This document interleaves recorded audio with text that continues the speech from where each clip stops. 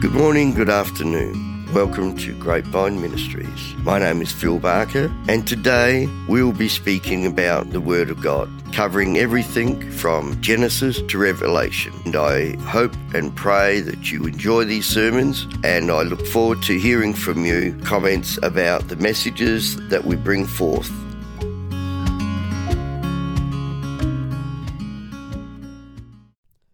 Good morning, everyone. Today I want to continue on the theme of faith. The reason I'm doing this is because I feel that, difficult times call for us to actually reflect on ourselves and find out where we are. We know that one day the kingdom come and will arrive in all of its fullness, and the day of the Lord will be when all things in creation are fully put right. But until that day, we know the evil, sin and destructive powers are still at force, and they must be reckoned with on our daily lives. Our worries prompt us to pray for provision, deliverance and safety in the middle of all of this. It all begins with helplessness, of drawing near to God in prayer. As our Father, He comes to us. He gives us confidence, and in the kingdom power and His glory that we know will stand forever. We pray that Lord, we actually want to sit in faith, knowing that we are helpless and we really need to actually look upon Him. We declare that the work of Jesus has begun in our lives and in this nation and in the world as we continue, even when things are looking gloomy and uncertain. We may find rest, and we need to renew and draw on His strength every day. I'm going through a bit of this at the moment. We've come over to South Australia to spend time with my daughter because she's having her first baby. Praise the Lord for that. But 14 days in isolation, my Lord, I tell you what, you will be surprised. The amount of people that I know that, given the opportunity, they will always think, oh man, I wish I could have a day off. I wish I could just lay around and do nothing for a while. And we actually get there, and when that finally happens, when it's forced upon us, we hate it with a passion, and we want to get out of here and we want to start doing things. That's just life as it is. Look, I want to tell you a little story. Some of you may know this. Some of you may actually remember this being all over the TV. Joe Hendricks, I think it's Hendricks, but that's just the way it's pronounced, I suppose. He was one of 33 miners that were trapped 2,300 feet underground when a section of a San Joaquin copper mine collapsed. This was back on the 5th of August 2010. For 17 days, all attempts failed to try and get to them. There was no sign of life. They had enough food that would have lasted them only 3 days, and they had very little water. They actually faced the agonizing death through starvation. In his interview, he told them how they prayed to God for a miracle. He described the moment on the 22nd of August when a drill broke through into the tunnel where they were trapped. They hammered the drill with iron rods and sprayed paint on the end of it as it went back up to the surface. The 33 were fine in the shelter. The men survived 69 days underground before they were brought to the surface. More than 1 billion people globally watched this live on TV, and everybody celebrated such an incredible victory when they got out. We've got to understand that we are in a similar situation. The life of faith is full of challenges and difficulties, but through it all, we need to put our trust in the Lord, because He's the author and the finisher of our faith. Let us continually work together as one and will become stronger in him. There's another thing that I just want to actually reflect on. Everybody's looking at all the doom and gloom that is going on around the world at the moment with this global pandemic. But has anybody stopped to look at all the things that are happening that are good? They got pictures around the world of countries which have actually been drenched in smog and pollution for many, many years. And you now find those places looking pristine and clean, and they're just recovering. The whole world is actually recovering because man is not continually going around decimating it. We are supposed to be a good steward of God's provision. We are not doing that. We need to look after this planet. And hopefully, at the end of this, because it says in the Word of God, everything. That means absolutely everything, even this pandemic, is temporal, subject to change. Nothing lasts forever. It doesn't matter whether it's something good that's happening in your life or something bad that's happening in your life. Everything has to come to an end. The same as we were born into this world with nothing, we go out with nothing. So many people are so focused on their own little world, and it's all about them and what's going on in their life and how this is affecting them. Well, just a little bit of reality check here for any of those that are listening to this. We are all going through this together. But one thing that you've got to understand, we are not all in the same boat. So what does that mean? Well, simply put, it's basically that we have all got to deal with our own challenges. It may be like, there was a couple that we actually met when we were on the way over here. And they're at Norseman. Now, Norseman's right on the edge of the Nullarbor. So there ain't too much there. This couple were travelling back from the eastern states, and they were going home to West Australia. When all this happened, they had to go into isolation in Norseman for 14 days before they could proceed. In the time that they were doing that 14-day isolation period, the borders were completely shut down for Western Australia, and they were not allowing anybody back into the state. They missed it by 1 day. 1 day. You would have thought that common sense would have prevailed, and they'd done their 14 days isolation and they were okay, and you'd think that they would actually let them across the border. But no, they didn't. So now that couple is stuck in a caravan park in the middle of nowhere for an indefinite period of time until this comes to an end and the borders open again. They need to deal with that in their own little way. Whereas you may be worried about, like us, we're just here for 14 days, but we're in a nice unit. We've got our family around us. We've got access to, food and drinks and all that sort of stuff, and they can go out and get stuff and bring it back, and we've got everything, all the modern conveniences you could possibly think of are available for us. And we're complaining about this. But have a look at their situation.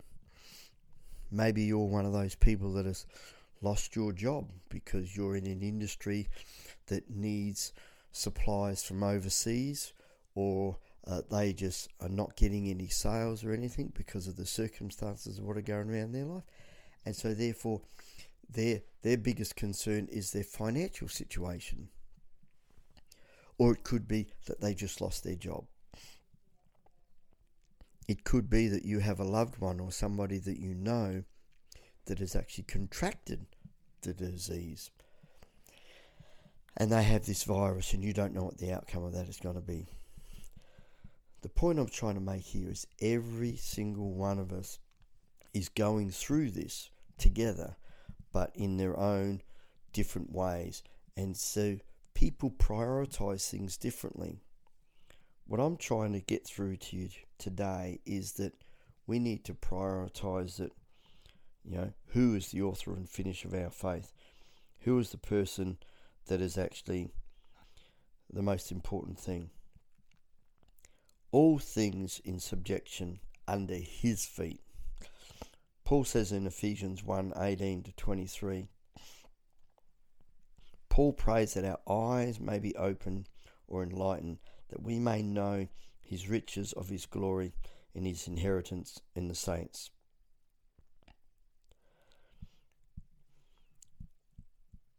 It goes on to talk about,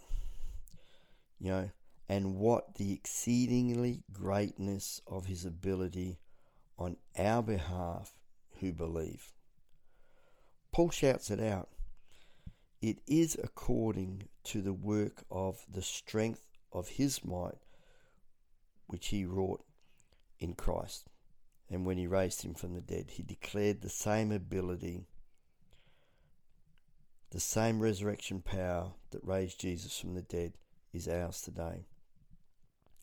And if the spirit of him who raised up Jesus from the dead dwells within us, he shall quicken or heal or strengthen our mortal bodies.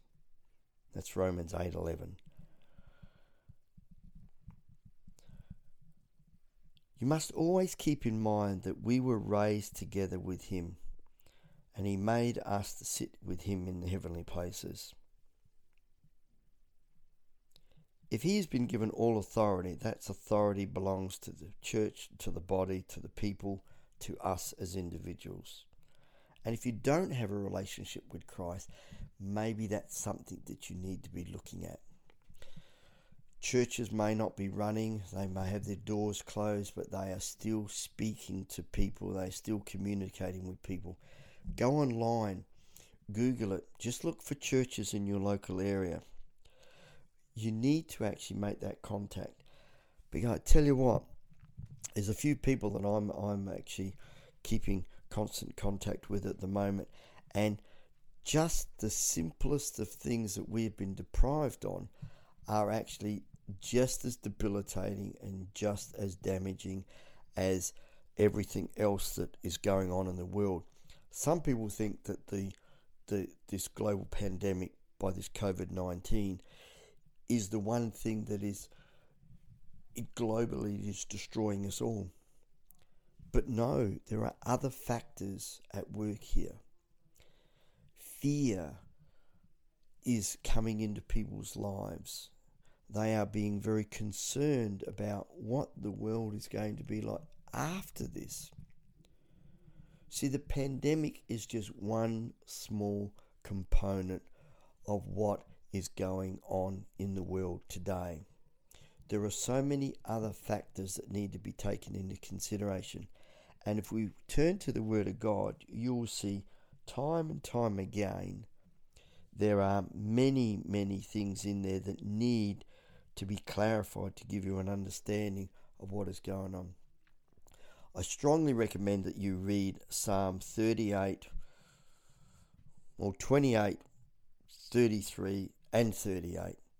Those three Psalms there will give you a little bit of an overview, and it will understand that just how God works in our life. But also, my favourite scripture has to be Habakkuk 3. In Habakkuk 3, it talks about how everything's going wrong. Absolutely everything is going wrong in the world. And you actually wonder, what is it that is causing all of this to take place? But listen to what the words in Habakkuk say. If you start in Habakkuk 3, and it says, let's start from here. We'll make sure we get the full understanding of this. Though the fig tree does not bud, and there are no grapes on the vine, though the olive crops fail, and the fields produce no food, though there are no sheep in the pen and no cattle in the stall, yet I will rejoice in the Lord.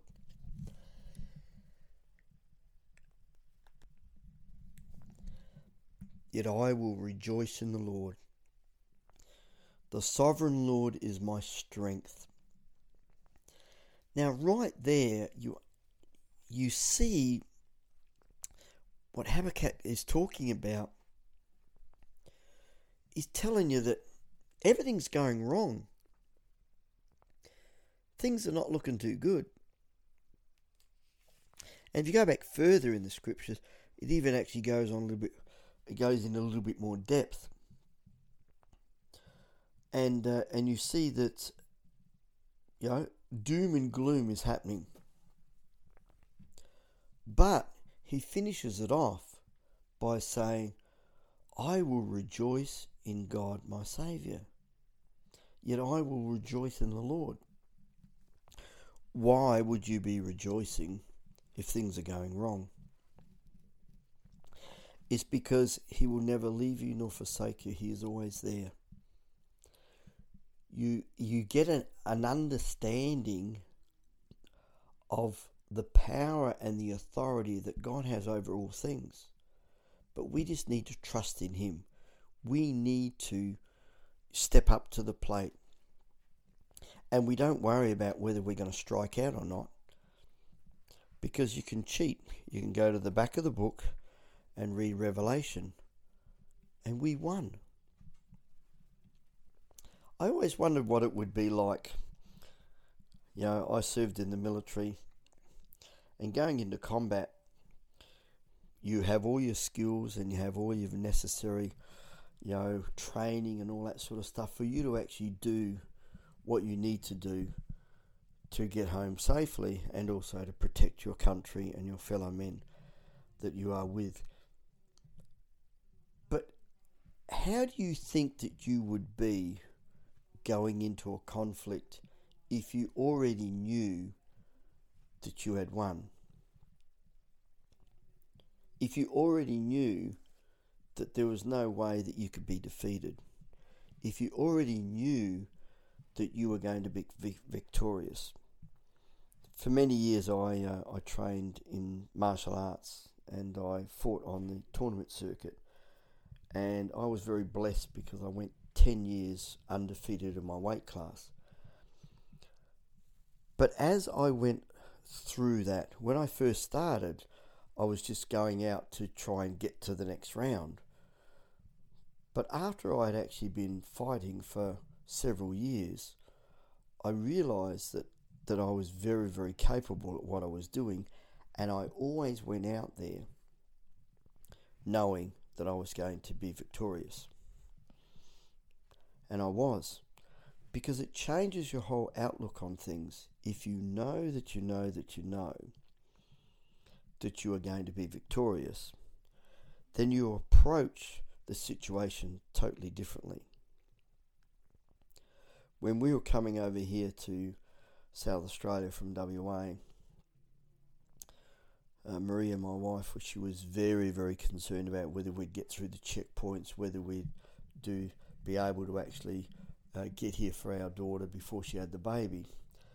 And even though I had done all of the research and made the phone calls and checked and made sure I met all the criteria and all of this sort of stuff, there was always that doubt, that possibility that something could go wrong, or we could be delayed, or my daughter could go into labour early. All of these things were contributing factors. But I had confidence, knowing who I was in Christ, that we would be able to do that.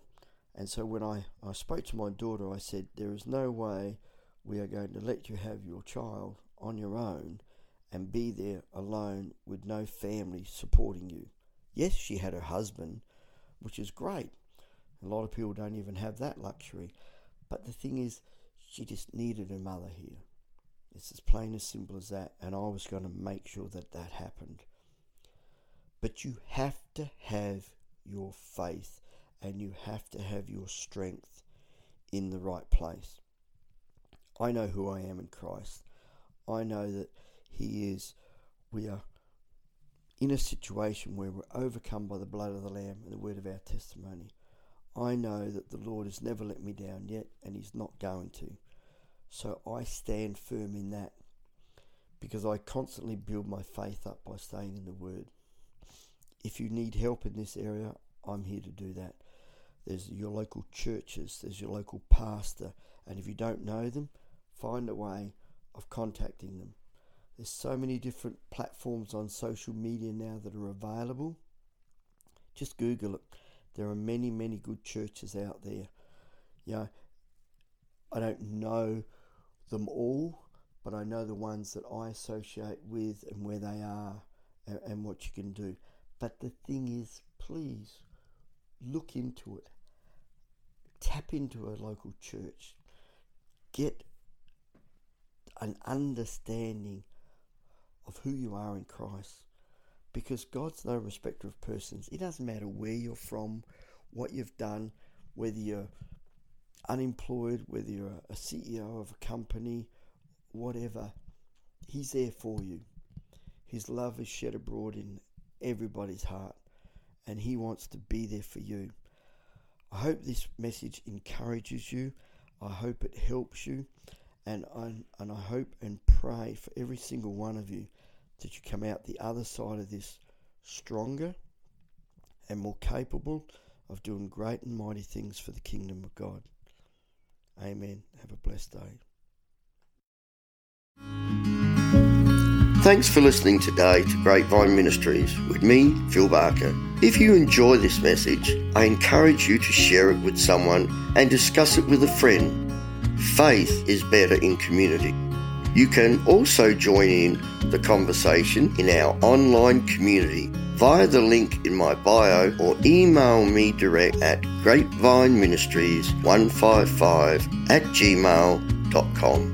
Make sure to subscribe to be notified when my next message is released.